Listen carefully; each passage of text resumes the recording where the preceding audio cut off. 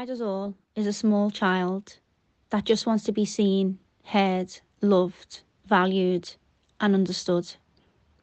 It's up to us to give our inner child what they need. Acknowledging that our inner child is there is huge. When we explore reparenting, we are basically reparenting our inner child. Not all of our nurture and discipline needs will have been met. And that's not to say anything about our parents. It's just life. And ultimately, the tools that are available to us now were not then. So it's up to us to reparent our inner child.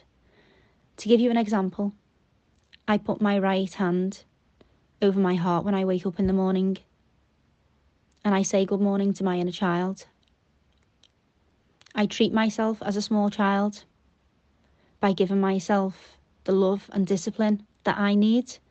If I've had a hard day, I'll think of my inner child and I won't beat myself up about it.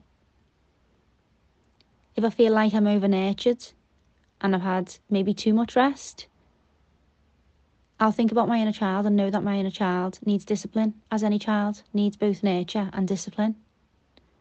So reparenting is ultimately treating ourselves as we would a small child, and remembering that all our inner child wants is to be seen. So from today, give your inner child, the love, time and attention that you so freely give to others.